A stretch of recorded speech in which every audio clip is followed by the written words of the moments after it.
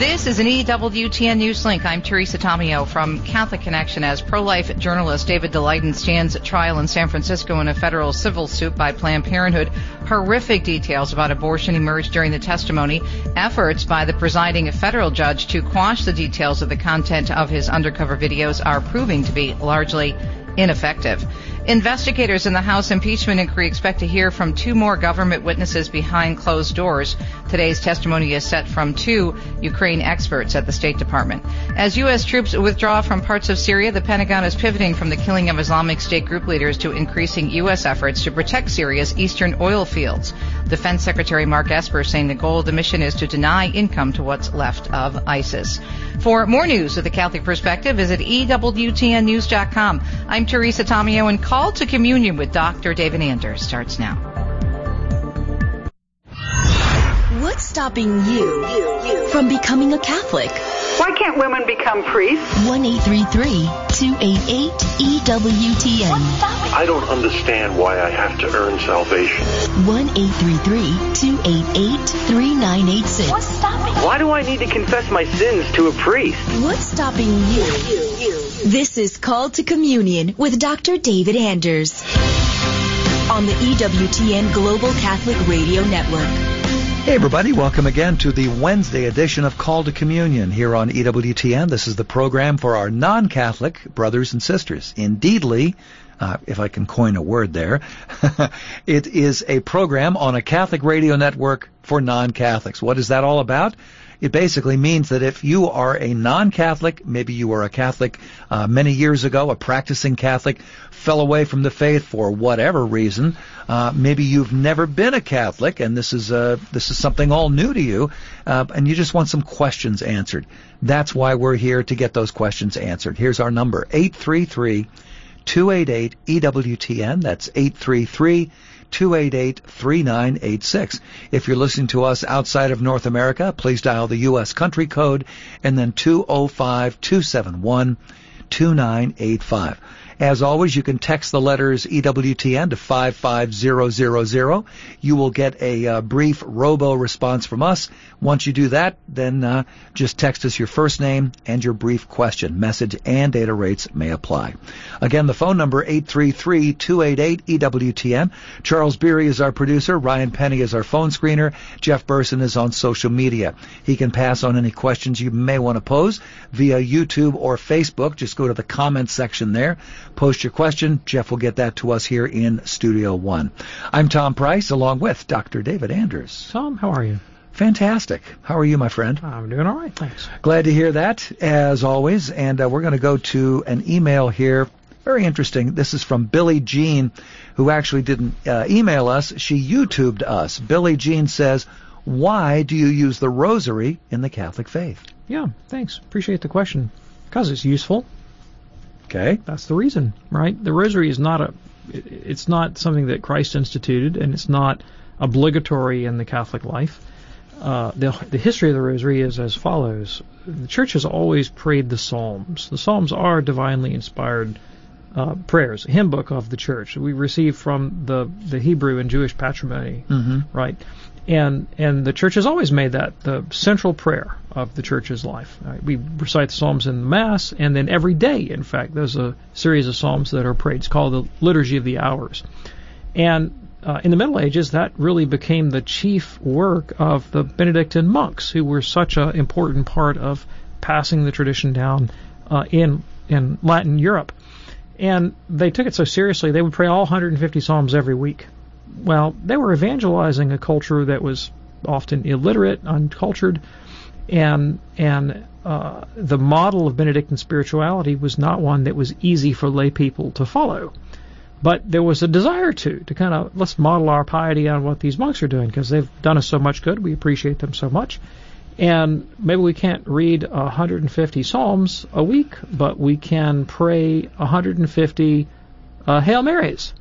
And devotion to the Blessed Virgin Mary is also something that's been part of the Catholic tradition. And so the practice of regularly repeating the angelic salutation from the Gospel of Luke and saying the prayer that our Lord taught us, the Lord's Prayer, the Our Father, and other prayers of praise and adoration to God, took on a more and more systematic character, and was joined in the late Middle Ages with meditations on the life of Jesus and Mary and the saints. And as that began to take shape, it evolved organically over time into the devotion that we now know as the Rosary. And the Rosary is there are multiple aspects to it. So there are petitions to God and through the Blessed Virgin Mary for benefits and graces. But there is also this aspect of being drawn into a kind of meditative union with Christ and the Blessed Mother through reflections on their lives. And that's a form of mental prayer, which is a practice that every Catholic is supposed to have. All Catholics are supposed to practice mental prayer, which is essentially to think over on a daily basis the content of the faith, some mystery of the faith, some doctrinal truth, some image from the life of Christ, and to try to apply that in my interior life and make it mine and imitate the graces and virtues that I see therein. So it's an accessible way of making that practice available to Catholics on a daily basis. And so many people have found it helpful that it's commended to us by the Church and her teachers, especially many of the popes have written encyclicals in praise of the Rosary as a devotion.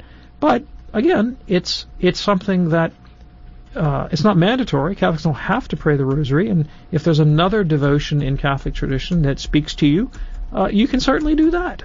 You know, I like to pray the Rosary. I also like to pray the Divine Office that I mentioned. So pray the Psalms every day and offer various other prayers. Eucharistic adoration. According to Pope John Paul II, his opinion was that Eucharistic adoration was the greatest of the devotions in the Catholic faith. We're talking about prayers that take place outside the liturgy. He says Eucharistic adoration is the tops. So, you could combine them all. You could pray the Office and the Rosary and Eucharistic adoration all at one go. Then you'd really have something. Absolutely. Billie Jean, thank you so much for watching us on YouTube. Here's an email from Courtney. At the end of your show recently, you stated that there is no proof at all that Judas received Holy Communion before betraying Jesus on Holy Thursday. I find this idea extremely disturbing and completely contrary to everything I've ever been taught as a Catholic convert. Could you please defend your position on this point? Yeah, the Scripture doesn't unambiguously say that Judas received Holy Communion. It's just not said. And again, you read the commentaries on the upper room on the Gospels from Catholic tradition, and you'll find that Catholic interpreters are of two minds on this. So there it is. So I mean, if you want to show me in the tradition where it's unambiguously taught that Judas received communion, have at it. But until then, but it's just not unambiguously taught. We don't have to conclude that he did. And there are many Catholics who think he didn't. Very good.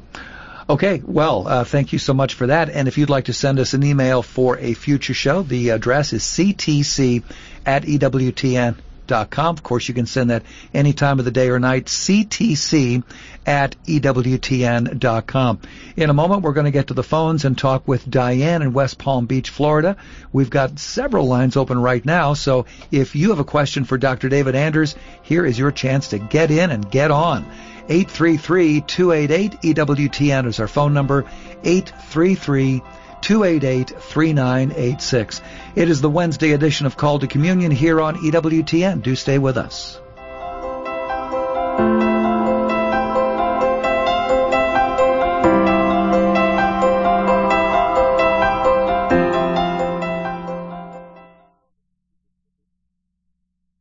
In Friends of the Bridegroom, Mark Cardinal Ouellet, prefect of the Congregation for Bishops, offers a deeper understanding of the Church's teachings on priestly vocation, celibacy, evangelization, and more. Friends of the Bridegroom for a Renewed Vision of Priestly Celibacy by Mark Cardinal Ouellet, the latest release from EWTN Publishing, now available at EWTNRC.com or call 1-800-854-6316. Father Benedict Rochelle. Brothers and sisters, we got to tell the truth in this country. For heaven's sakes, I wouldn't want to go to a synagogue and find that they were having a Muslim service. I wouldn't want to go to a mosque and run into a Baptist service. I don't want to go to a Baptist church and find out that they're having Mass. We've got to be honest to ourselves. We've got to be what we are. I'd rather a good old-fashioned, honest agnostic than a phony Christian any day of the week. There are reluctant agnostics. There are atheists who are searching for God, and they may find Him. But somebody who says they're doing something in the name of God, in the name of Christ, and God and Christ have nothing to do with it, is violating this commandment. I am the Lord your God. You shall not take my name in vain. The people you know and trust are on EWTN.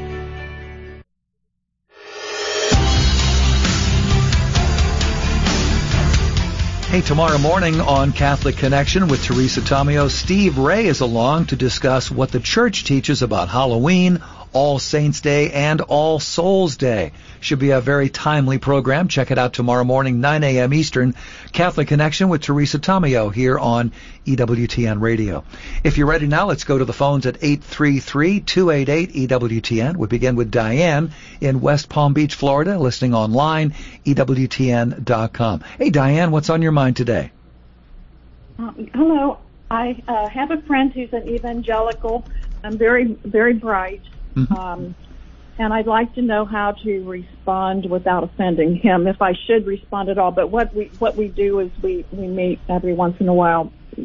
And then he told me he is reading this book by Richard Foster, and I got it at the library. It's published in 1978. It's called The Celebration of Discipline. I don't know if you're familiar with that book. I've read it.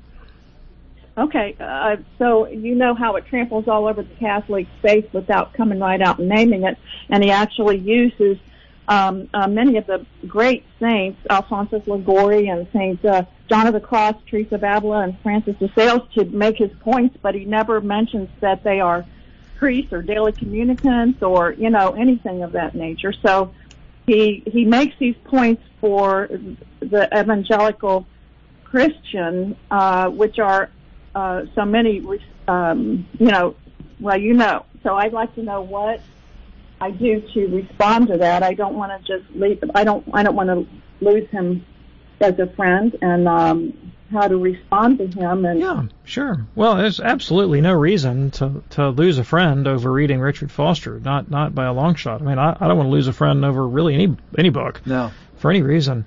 And look, Foster is a Quaker. That's his ecclesiastical background, so he's not Catholic. The disciplines that he advocates are traditional disciplines of the spiritual life, like prayer and fasting and obedience and corporate worship and confession and things of these sort. And to the extent that anyone takes up a more rigorous rule of life in the pursuit of holiness, then I want to encourage them in that. And when Foster published his book, it was kind of like a bombshell going off in the world of evangelical Protestantism that now if you go back into the Puritan tradition, late 16th, 17th century in England and New England, you'll find a real celebration of discipline. I mean, the Puritans had some pretty serious spiritual discipline in their lives and some ascetical practices, but it's pretty evident that there's a falling away from that in evangelical life, especially in North America in the 20th century, into a kind of easy believism, a kind of antinomian spirituality that just says, because I'm saved by faith alone, which is the Protestant position, there's nothing for me to do in the Christian life other than proselytize. And that's kind of how I was raised, to be honest with you. There was a kind of an awareness, an inchoate and poorly articulated awareness that my life ought to be morally different. But I never did grasp the reason why that was the case, because I was always taught that the quality of my moral life and self-discipline had no bearing on eternity. So it was kind of hard to dredge up a motivation for living in holiness, right? Other than just self-disgust. And ultimately, I think that's what does people in, right? I mean, I was pretty consistent with my antinomian faith alone spirituality all throughout the 70s and 80s until I woke up one day as a, young adult and realized I kind of hated who I'd become. And I needed to reach for more depth in life. And so when I found Richard Foster's book, not as a Catholic but as a Protestant, it spoke to me a little bit because it suggested, there's a path to a deeper, more authentic way of being human that takes seriously the obligation of spiritual development, moral purification, discipline, and a rule of life. And for that reason, it's been helpful to many people. But I wouldn't expect Foster to treat those topics as a Catholic. And there are many things that he's going to get wrong and head off on the wrong path.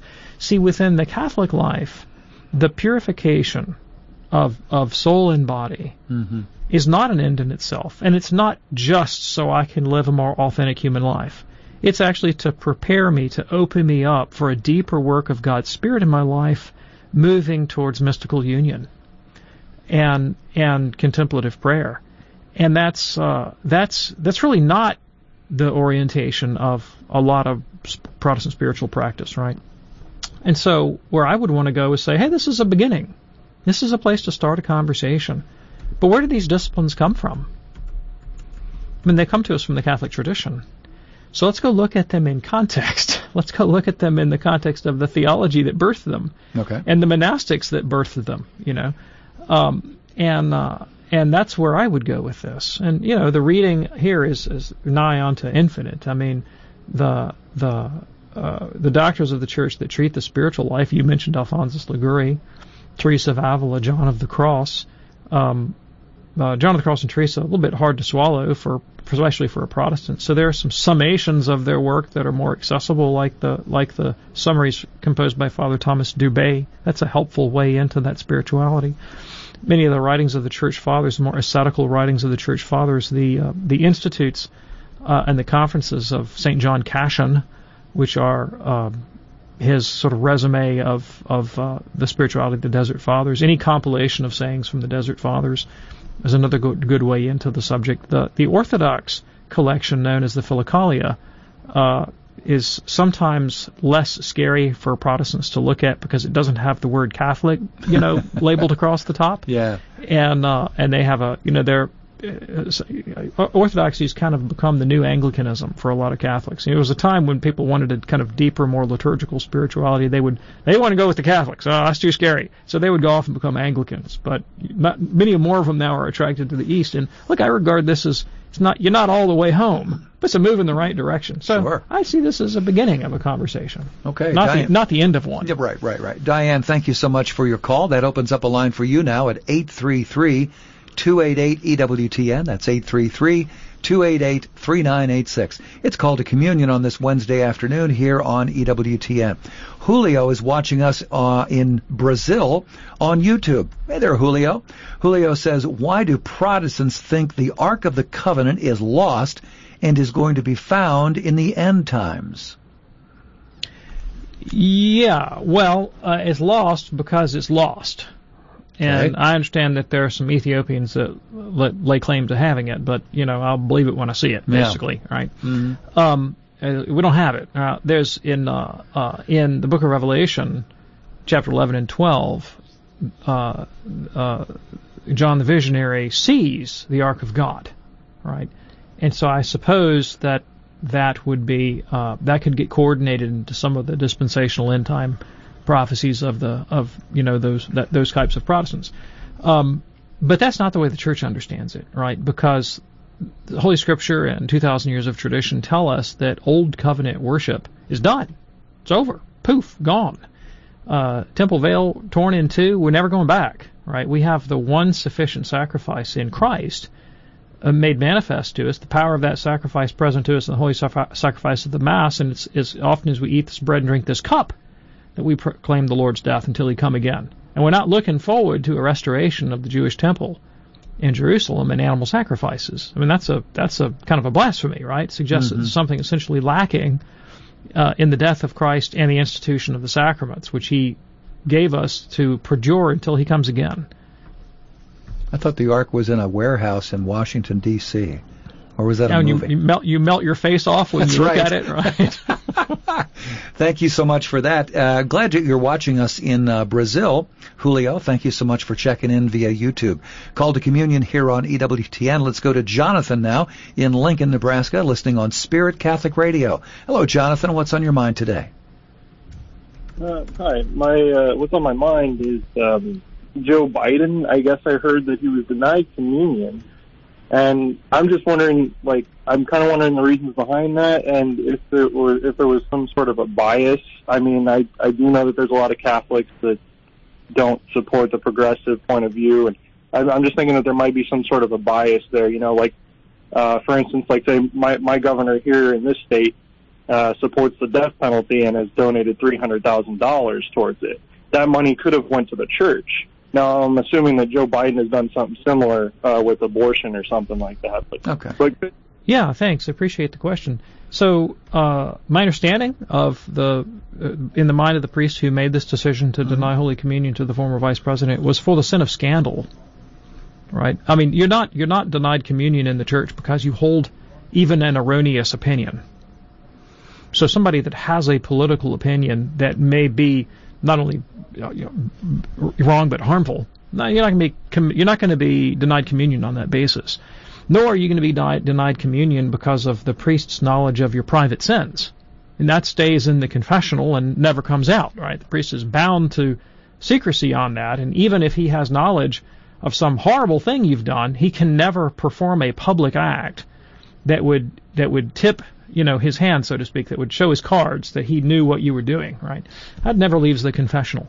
So when the church publicly refuses communion to someone, it's because they have they're unrepentant in a very public way that leads the people of God astray and causes scandal.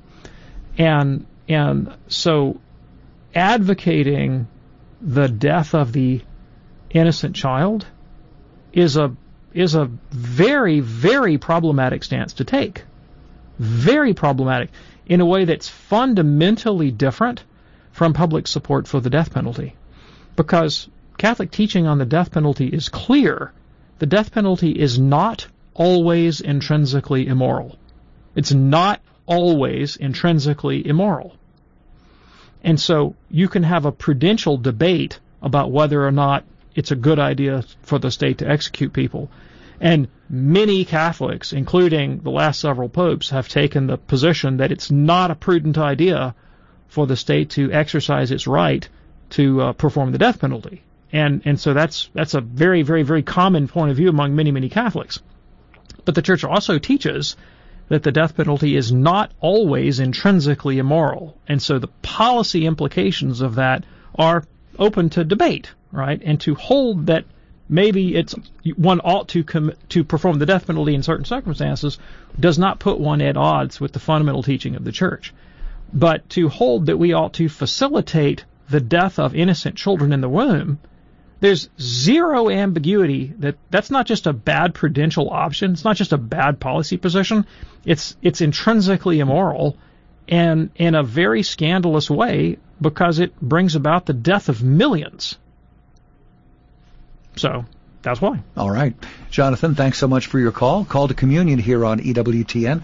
Looks like we have sold-out phones. One line available right now, 833-288-EWTN. That's 833-288-3986. Joe is listening in Boston on the Station of the Cross, a first-time caller. Hey, Joe, what's on your mind today? Hey, how you guys doing? So pretty much I'm a 20-year-old Catholic in full communion with the church, and I'm practicing, and I've been growing kind of like this fear of eternity, kind of thinking what could be like so good to what could be so perfect to last for eternity, and then I'm worried about being bored or like that type of thing. I don't mean to sound like bad, but that's just kind of my question. Of what could be so good to last eternity. Absolutely. So I can answer that. So you in your life today experience good things that engage your intellect, your imagination, and your will in ways that make it impossible for you to be bored, right? Now, I don't know what those are for you. I mean, maybe you're a baseball fan, maybe you're a movie fan, maybe you like a good book, but when you're wrapped up in that, you're not thinking about boredom. You're thinking about how enraptured you are, how you're in the flow, right, of the moment. You're totally taken up with the object of your enjoyment and your contemplation. Okay, so the thing that you're enjoying, whether it's a good book or a movie or a baseball game or whatever, right, is good. It's a finite good, but it's only good because it participates in the infinite good that is God Himself. And it's not even comparable. The analogy is not even comparable to a drop of water compared to the ocean. That's a measly difference compared to the finite good of your book or movie and a literally infinite ocean of God, who is goodness itself, beauty itself, truth itself. Now, when you go to heaven, you're not looking on God with the eyes of flesh like you would a movie screen or a statue or a baseball game. The nature of your experience of God in heaven is an immediate, that is, not through a medium, an immediate, intuitive God's essence in your very being. Right? You have an immediate, intuitive knowledge of God's essence that is infinite, right? And it infinitely transcends any experience of temporal good that you have ever had. And it will does satisfy every capacity you have for longing. Moreover, your capacity for the enjoyment for God will also be multiplied beyond what you could ever think or hope and imagine. You are not going to be limited to your present capacity for enjoyment, but will have that magnificently and miraculously magnified by the almighty power of God in accord with the measure of charity that is in your soul at the moment of death. So the Blessed Virgin Mary will enjoy God more than you do in heaven because she has greater charity. Mm-hmm. But in comparison to your present enjoyment of the movie or the baseball game, the difference will be practically infinite. And nothing could possibly deflect your attention from an infinite good. Again, not just with the eyes of flesh or ears of hearing, but an intuitive knowledge in your soul of God's very essence. Nothing like that in your experience today. Joe, thanks so much for your call. In a moment, we'll talk with Lucy in Omaha, Larry in Kenosha, Wisconsin, and lots more on this edition of Call to Communion here on EWTN. Our phone number 833-288-EWTN. Hope that you can stay with us. Alan Ames will be back in San Antonio from October 26th through November 3rd. Alan has traveled the world for the past 21 years, sharing his inspiring conversion story and powerful healing ministry. Alan's conversion experience has caused a dramatic change in his life, from a violent alcoholic to a man of the sacraments and prayer. For additional information on Alan's ministry or which parishes he will be visiting, go to alanames.org. That's alanames.org. Are you or someone you know getting married soon? KJMA listeners and parishioners of St. Matthew Catholic Church, Frank Rivera and Real Mission Media would like to congratulate all those who are engaged and excited for your sacramental wedding day. Did you know that 35% of couples admit if they could, they would go back and hire someone to film their wedding day? For more information about Real Mission Media, go to their website, realmissionmedia.com, or call them at 210-344-2436. It started like it does for many people, question my faith and question authority. And I feel that the reason why I left was the draw of the world. The world was pulling me away. Some people would say, Satan was working on me. He did not want me in church.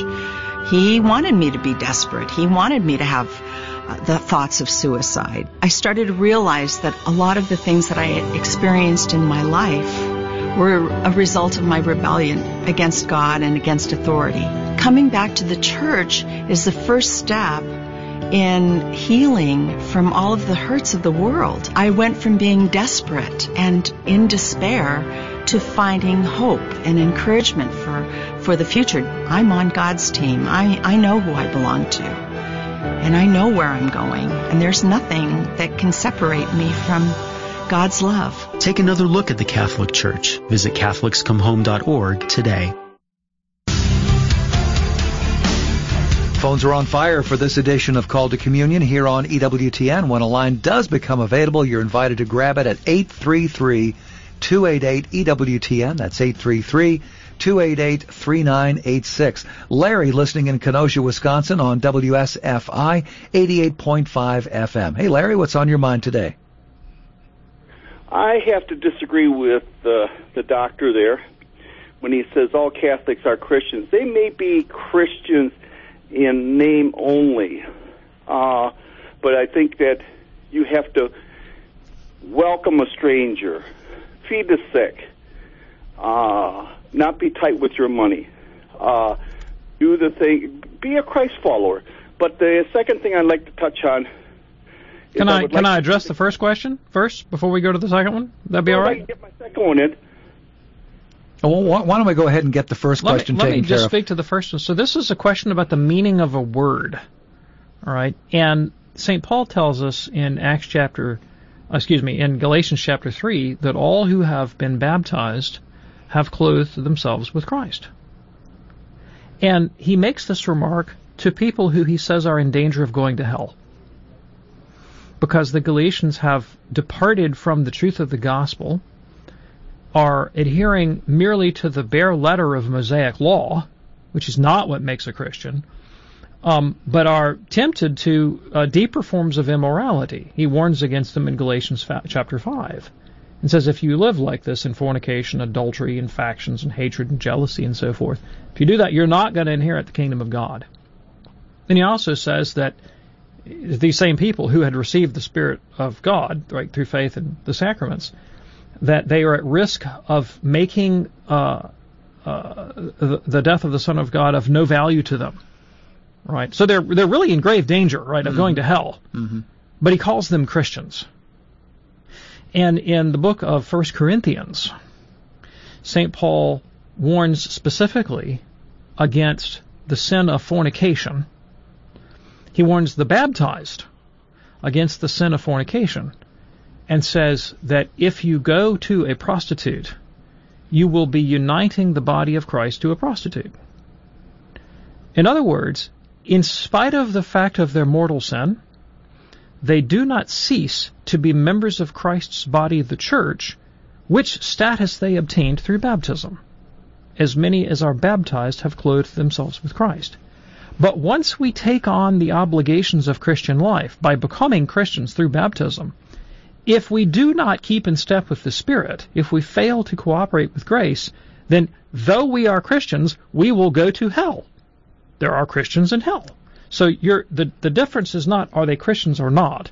The question is, are they good Christians? Are they Christians who are cooperating with grace and on the path to eternal life? Or are they Christians who are at risk of shipwrecking their faith and going to hell? St. Peter, in 2 Peter chapter 2, says, better never to have entered the way of righteousness than to start out on the path and then turn back. So you can do it. You can start out on the way to righteousness and then turn back. And the apostles say, don't do that. Now, second question. Second question, Larry? So in name only, then? No, excuse me. No, not in name only. No, when you're baptized, you enter into a supernatural state, regardless of the quality of your moral life. And that supernatural state is that you are now made a member of Christ's body, the church, and you are made a priest in the Catholic Church in virtue of your baptism. That's not in name only. Those are genuine, real, supernatural changes that are conferred upon you, a character imprinted on your soul, not just a term, but a genuine change supernaturally in your status and your being as a member of Christ's body, the church. That's not in name only. But a person who is in that status also incurs moral obligations, which, if they fail in the performance of, will in fact go to hell. So baptized Christians made members of Christ's body, the church, with a permanent character imprinted to their soul, will be recognizably Christian in hell. And people will say, hey, there's a guy that's got the baptismal character imprinted on his soul, but he didn't keep the faith and fight the fight, and therefore he's suffering for it. This is not in name only, but it's not sufficient to get you to heaven either. Go ahead, second question. Okay, we'll have to agree to disagree. My second question is, why doesn't the people higher up in the Catholic Church, like the Pope and like that, condemn like the scapular? Yeah, thanks. Appreciate the question. So scapular is an article of clothing worn by Catholic religious to distinguish them and their state of life, right? And to wear a scapular is to indicate that you are consecrated in your form of life to a certain kind of spirituality. There are lay people who like to be associated with religious orders, their charism and spirituality, without taking on the full mantle of that religious life, right? Third orders and so forth, who will seek to be associated with that community and that charism and that spirituality and the graces and merits acquired by the members, and they do so by the devotional action of, say, wearing a scapular, which is a smaller version of the religious artifact. To do so can be a pious and holy thing and an incitement to holiness. And the Church says this is perfectly lawful and a legitimate form of private devotion. Now, like anything in Catholic life, a good thing can be taken to a bad use. You can approach any devotion, any prayer, or any sacrament in a superstitious way. And so what does the Church do? She condemns the misuse of such devotional practices and commends their proper use. There you go. Larry, thanks for your call. Keep listening to WSFI. It's a great station there in your area. Call to Communion here on EWTN. Let's go to Eric in Amsterdam in the Netherlands. His question is, does Colossians 2:18 not prove that praying and giving devotion to angels is unacceptable? Yeah, I'm going to read the text to you in just a second. All right. Do not let anyone who delights in false humility and the worship of angels disqualify you. Nope. It just disqualifies people who delight in false humility and the worship of angels. Okay, there you go. Don't do that. Don't do that. Appreciate your checking in with us, Eric in Amsterdam. Here now is Lucy in Omaha, listening on the great Spirit Catholic Radio. Lucy, what's on your mind today? Well, first of all, thank you, gentlemen, for all you do for the Catholic faith. Thank you. My question has to do with Rome. The apostles and disciples were based in the Middle East, and I was just curious how and when, what were the circumstances that led the apostles to have Rome become the center or base of the church? Okay, thanks. I really appreciate the question. Something that modern Christians, Catholic or not, I think fail to adequately appreciate is the extent to which the promise of the gospel, the mystery of the gospel, the great good of the gospel, is the reconciliation of Jew and Gentile. But this is foremost in the minds of the apostles.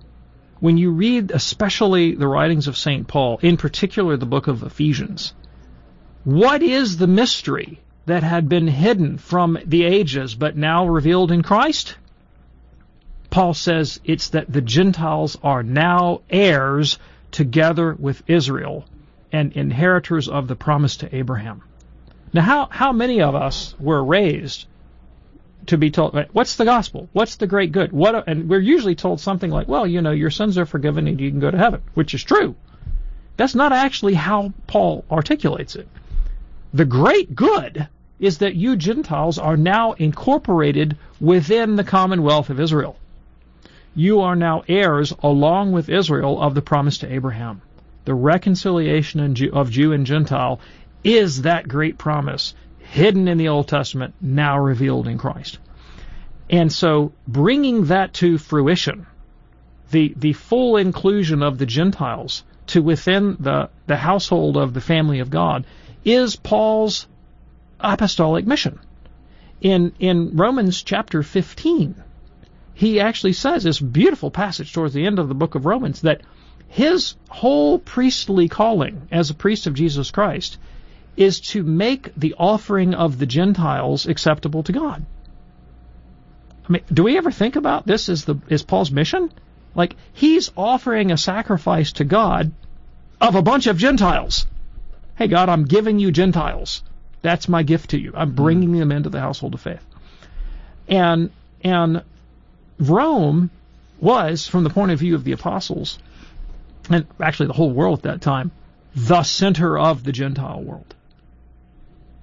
And that's why in Romans chapter 1, Paul writes to the church there and says, I've been longing to come to you. Like, I can't wait to get to Rome. He had a chance of getting off the hook, right, when he was in front of King Agrippa was it Caesarea Philippi? I'm trying to remember. Anyway, and he says, no, I appeal to the emperor. I want to go to Rome. And Festus and Agrippa, this guy could have gotten off if he hadn't appealed to the emperor. But instead he got free passage to Rome, right? He got what he was looking for. And he was martyred there, too. Yeah. But they wanted to preach the gospel in Rome and to convert Rome. And Peter, of course, ultimately died at Rome, essentially to bring the entire Gentile world within the orbit of the Christian faith. And it's a symbol of that world. And so this is why the Holy Spirit, in His wisdom, elects Rome to be the center of the Catholic Church and the first see, right, the Holy See, because this is a symbol of the entire Gentile world now incorporated into Christ. Okay. Lucy, thank you so much for your call. It is Called to Communion here on EWTN. I want to tell you just a few things here about Church Pop. You ever checked it out? It features new online Christian content that is fun, informative, and inspirational. Just a moment ago, I went to the Church Pop website. Here's an article that says, the true origins of Halloween are actually deeply Catholic. Sounds like an interesting article. Here's one from actress Patricia Heaton, who they interviewed. She says, the purpose in life is glorifying God, not yourself. That's pretty powerful coming from an actress in Hollywood, I would say. Do check out Church Pop. It is very cool. You'll find it on Snapchat, Instagram, and on the web at churchpop.com, churchpop.com. Back to the phones right now here on Call to Communion on EWTN. Denise, listening in Wyoming, Michigan on Holy Family Radio. Hey, Denise, what's on your mind today? Hi. Hey, Doctor, thanks for taking my call. And I am a Protestant, and I love EWTN. Great. Most of the time. Most of the time. Got a question for you, though. And I've heard you talk about this off and on a few times. Just to clear it up, the Catholic Church, do they hold that being saved, being a Christian, being saved, is a work of, is it works or is it grace? Yeah, thanks. I appreciate the question. Well, first of all, being saved and being a Christian are two different things. Not all Christians are saved. We actually had a call earlier in the show about that, right? We become members of Christ's body through faith and baptism. Paul says, as many who have been baptized have clothed themselves with Christ, right? But in order to be saved, Jesus himself tells us, Matthew 24, we have to persevere till the end. He says, whoever perseveres to the end will be saved. Not all Christians persevere to the end. That's manifest. So you can be a Christian and not be saved. Now, it kind of depends on what you mean by works. Depends on what you mean by works. When Scripture says that we're justified by faith and not works of the law, that's the biblical teaching. St. Paul has in view the Mosaic covenant. We are not accounted members of Christ in virtue of keeping the precepts of the Mosaic law. It's not what constitutes us Christian. Makes us, it doesn't work that way. And even if you restrict it just to the moral precepts of the law, having the Mosaic law, even just in the Ten Commandments, and adhering to follow them, or attempting to follow them, to adhere to them, will not actually make you righteous with God, because you will fail in the attempt. Right? And Paul deals with this at great length. He says, look, the commandment, just you throw out there an imperative. Don't commit adultery. Don't lust after your neighbor's wife. Well, rather than actually producing righteousness in the heart, that's liable to incite you to the sin. Anybody who's ever had a 4-year-old knows that, right? So what's the solution for Paul? God has to establish that holiness in us himself. This is a supernatural work of grace in the human heart. He says in Romans 5:5 that God's love is poured into our hearts by the Holy Spirit. In response to what? In response to faith. It's not because I do such a good job keeping the law that God then responds by giving me grace. No, God initiates the work within me entirely of His gracious initiative, His gracious benevolence, in spite of myself, in spite of my merits or demerits. Now, but what does that grace accomplish within me? And this is the key difference between Catholics and Protestants. The Protestant believes that the grace of God forgives my sins and makes me accounted righteous before God for Christ's sake. So though I remain objectively sinful, God regards me as if I were righteous. That's the Protestant position. That's not what the Bible says. And that's not what the Catholic Church says. The Bible says that through faith, God's love is shed abroad in our hearts, poured into our hearts, and that our hearts are circumcised, changed, and the law, rather than being written as a precept on tablets of stone, is now written into our very hearts and minds. That's the fulfillment of Jeremiah 31. And in Romans 2:25 to 29, Paul says someone who has this condition, someone whose heart has been reworked by God's initiative, now keeps the righteous requirements of the law, the dikaomata tu namu, right? What is that? That's loving God and loving neighbor. And it's on the basis of that reworked supernatural charity infused into us by God's initiative that Jesus can then say to us on the last day, well done, good and faithful servant. So our moral condition before God, our moral condition before God is the basis of God's judgment. We will be judged on our works. That's the explicit teaching of the Bible. Revelation chapter 20 says we'll be judged by our works.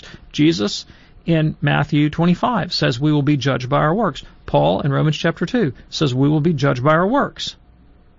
But they are works done in grace. They are works that God himself works within us. So the difference, to the Protestant point of view, the Protestant thinks that we will be judged only on the basis of Christ's righteousness imputed to us. But the Bible doesn't say that. There's not a single passage of the Bible saying, on the last judgment, Jesus will say, well done, because I did well and imputed it to you. No, he says, well done, because you fed the hungry, clothed the naked, gave drink to the thirsty, and so forth. And that's why Revelation 20 says that the dead will be judged by the deeds they have done, whether good or bad. That's the basis of the judgment. But how do we do good deeds? We do them in grace, which has been poured into our heart by the Holy Spirit in response to faith. And I'll even say at this point, faith alone, if you will.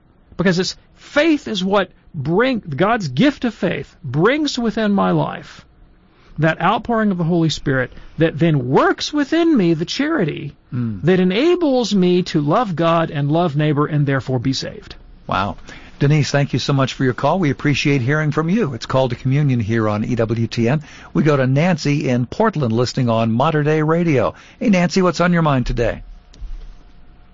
Hi, Dr. Anders and everybody. Dr. Anders, I'm a huge fan. You are a rock star in my world. No, but I appreciate the kind words. Thank you. What can I do for you? I used to want to be a rock star actually, when I was a kid. It didn't work out for me very well. I'd like to be a backup singer if you ever go down that road again. Oh, there you go. Okay. I think I've aged out of the rock star thing. What's on your mind? Well, actually, I only sing in the shower these days, so it works out. I'm reading your book right now, and I was tickled and delighted to read that what you wrote about the Jewish author named Chaim Potok. And I accidentally discovered him years ago, and I love his books. I was curious to know if you ever read his little book called The Promise, and if you could recommend any other Jewish kind of books to read to help evangelize to my Jewish friends. And I'm going to take your answer off the air, and I love all you guys. Yeah, thanks. I really appreciate the question. So I read a good bit of Chaim Potok back in the day. I read The Chosen, which, of course, is probably his most famous work. I read My Name is Asher Lev, which I loved. I read The Gift of Asher Lev, which I did not love. I thought it was one of not his best work. I read Davida's Harp, which I enjoyed. I don't remember reading The Promise. What I liked about Asher Lev, what I liked about Chaim Potok was that, of course, you know, he was a Hasidic Jew, Orthodox Jew, who became Reform in his practice, and all of his books are about the tension between tradition and modernity within the Jewish community, and they're ambiguous in their judgment, right? And that's one of the things I love about them. It's kind of a studied ambiguity, because he recognizes that there were goods to be realized in each tradition, the modern and the ancient, and they're irreconcilable. Like, you really can't have them both, right? And the attempt to do so is to hold two things in tension that is intrinsically painful. And it's why I think his most powerful work is My Name is Asher Lev, because Asher Lev, the character, is a Hasidic Jew who is a gifted artist, and visual art was not part of the tradition that he grew up in. And so he tries to live the life of a faithful Orthodox Jew while also learning all the conventions of modern art, which stand in radical contrast to the tradition. And he settled upon the image, the artistic image of the crucifix, as a symbol for his own experience of alienation. And of course, that alienates him even further from his family, who read that as a kind of apostasy, even, and a blasphemy to depict Christ in that way, because they were Jewish and they weren't Christian. But he said this is a powerful cultural artistic image. And in my own life, becoming Catholic for me was a devastatingly difficult thing to do, and it was, from the view of my family, kind of like joining the enemy. Right? We'd lived our whole lives consciously against the Catholic Church. And there were goods that I realized as a Protestant. But the two traditions were in conflict in my heart in a way that was not reconcilable, fully reconcilable. Mm-hmm. And so I related to the character of Asher Lev. And so it was sort of therapeutic for me in my own journey to read someone completely outside of Christianity, outside of Catholicism, who gave expression to what I was feeling and experiencing, and recognizing that, yes, even in the experience of loss and pain and alienation that I currently have, there is in that very experience a good to be realized. And that, of course, is the message of the cross. Sure. Right? And so it was a very helpful stage in my own spiritual development. In terms of recommending books to help you share the Catholic faith with Jews, really, I think the works of the Anglican biblical scholar N.T. Wright are very useful, because I think you need to come to understand the New Testament the way first century Jewish Christians understood the New Testament. And this is different from the way many Christians have read the New Testament down through the centuries. Krister Stendahl, who's a Lutheran biblical scholar at Harvard, wrote a book called Paul Among Jews and Gentiles, which again it's a work of Pauline interpretation. Mm-hmm. Neither of those guys are Catholic, but they were outstanding biblical scholars. E.P. Sanders' work, Paul and Palestinian Judaism, is another one. It's a classic treatment of the same topic. And then, good apologetics that deal with Old Testament prophecy fulfilled in Christ are always useful. Someone who's very helpful here is Larry Feingold, Professor Lawrence Feingold at Kenrick Theological Seminary. He's a Jewish convert to the Catholic faith, and many of his lectures and books are accessible through the Association of Hebrew Catholics website, and their catechetical materials on Judaism and Christianity are outstanding. So that might be where I would start, with Dr. Feingold and the Association of Hebrew Catholics. Some great resources there. Nancy, thank you so much for your call. Chris in Madison, Ohio, listening on the Station of the Cross. Chris, we have about a minute left. What's your question, please? Good afternoon. Thank you. First-time caller, long-time listener. Thanks for your wisdom and your knowledge, Doctor. Thank you. I have a brother who's in his late 60s. I have a friend who is 70 years old. They are both baptized Catholic. With the exception of weddings and funerals, they haven't been in a Catholic church since they were baptized. I'd like to know how to approach them to make them understand what a serious situation it is. Okay. But every time I try, well, I sympathize with your deep solicitude and concern. My sense is opening up with, you're in a very grave spiritual condition and you're at risk of hell, while true, may not be the best opening to get a hearing. I think, a more sort of generous, putting the goodness of the faith in front of them approach, without the doom and gloom and fire and brimstone, at least in our present cultural situation, is probably a better way of going. And if you can find a way to have a non-threatening, and that's really the key, right? A non-threatening conversation with them about the Catholic faith, that's the way I would go. And it might begin by simply asking them questions about themselves and their spiritual journey with genuine interest, and not simply as a means to an end to make them feel manipulated. Chris, thank you so much for your call. A fast-moving hour, Dr. David Anders. Thank you so much. Yeah, thanks, Tom. We do the program Monday through Friday, 2 p.m. Eastern, with an encore on the same day at 11 p.m. Eastern. On behalf of Charles, Ryan, and Jeff, I'm Tom Price, along with Dr. David Anders, welcoming you to Call to Communion. See you again tomorrow at the same time. God bless.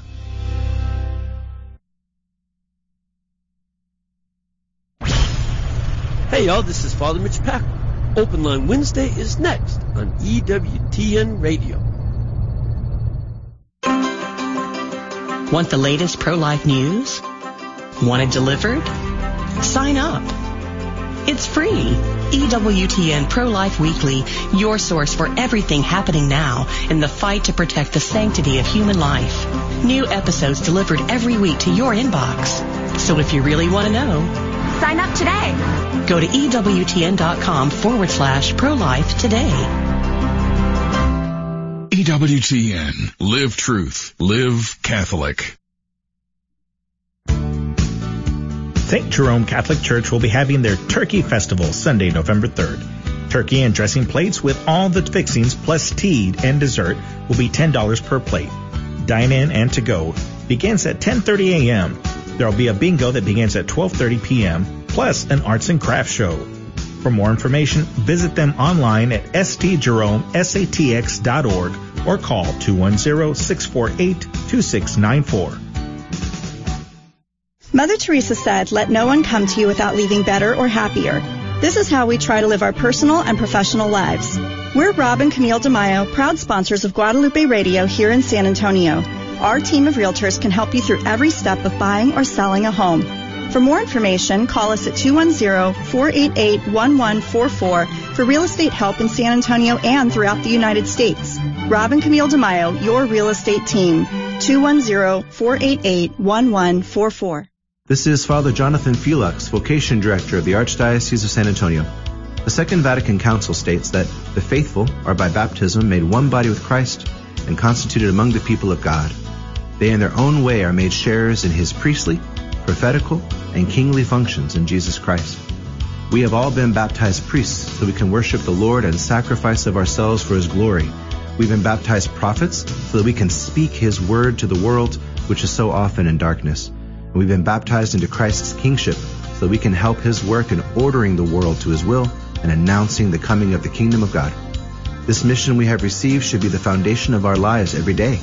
Remember who you are, my brothers and sisters, and live your identity in your daily lives.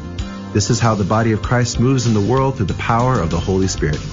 For more on how to live your vocation in the world, visit us at archsa.org/vocations. That's archsa.org/vocations. This is Father Jonathan, and may God bless you. This is Life News Radio. I'm Jim Anderson. On Sunday, Pastor Robert Morey of St. Anthony Catholic Parish in Florence, South Carolina, denied Joe Biden communion.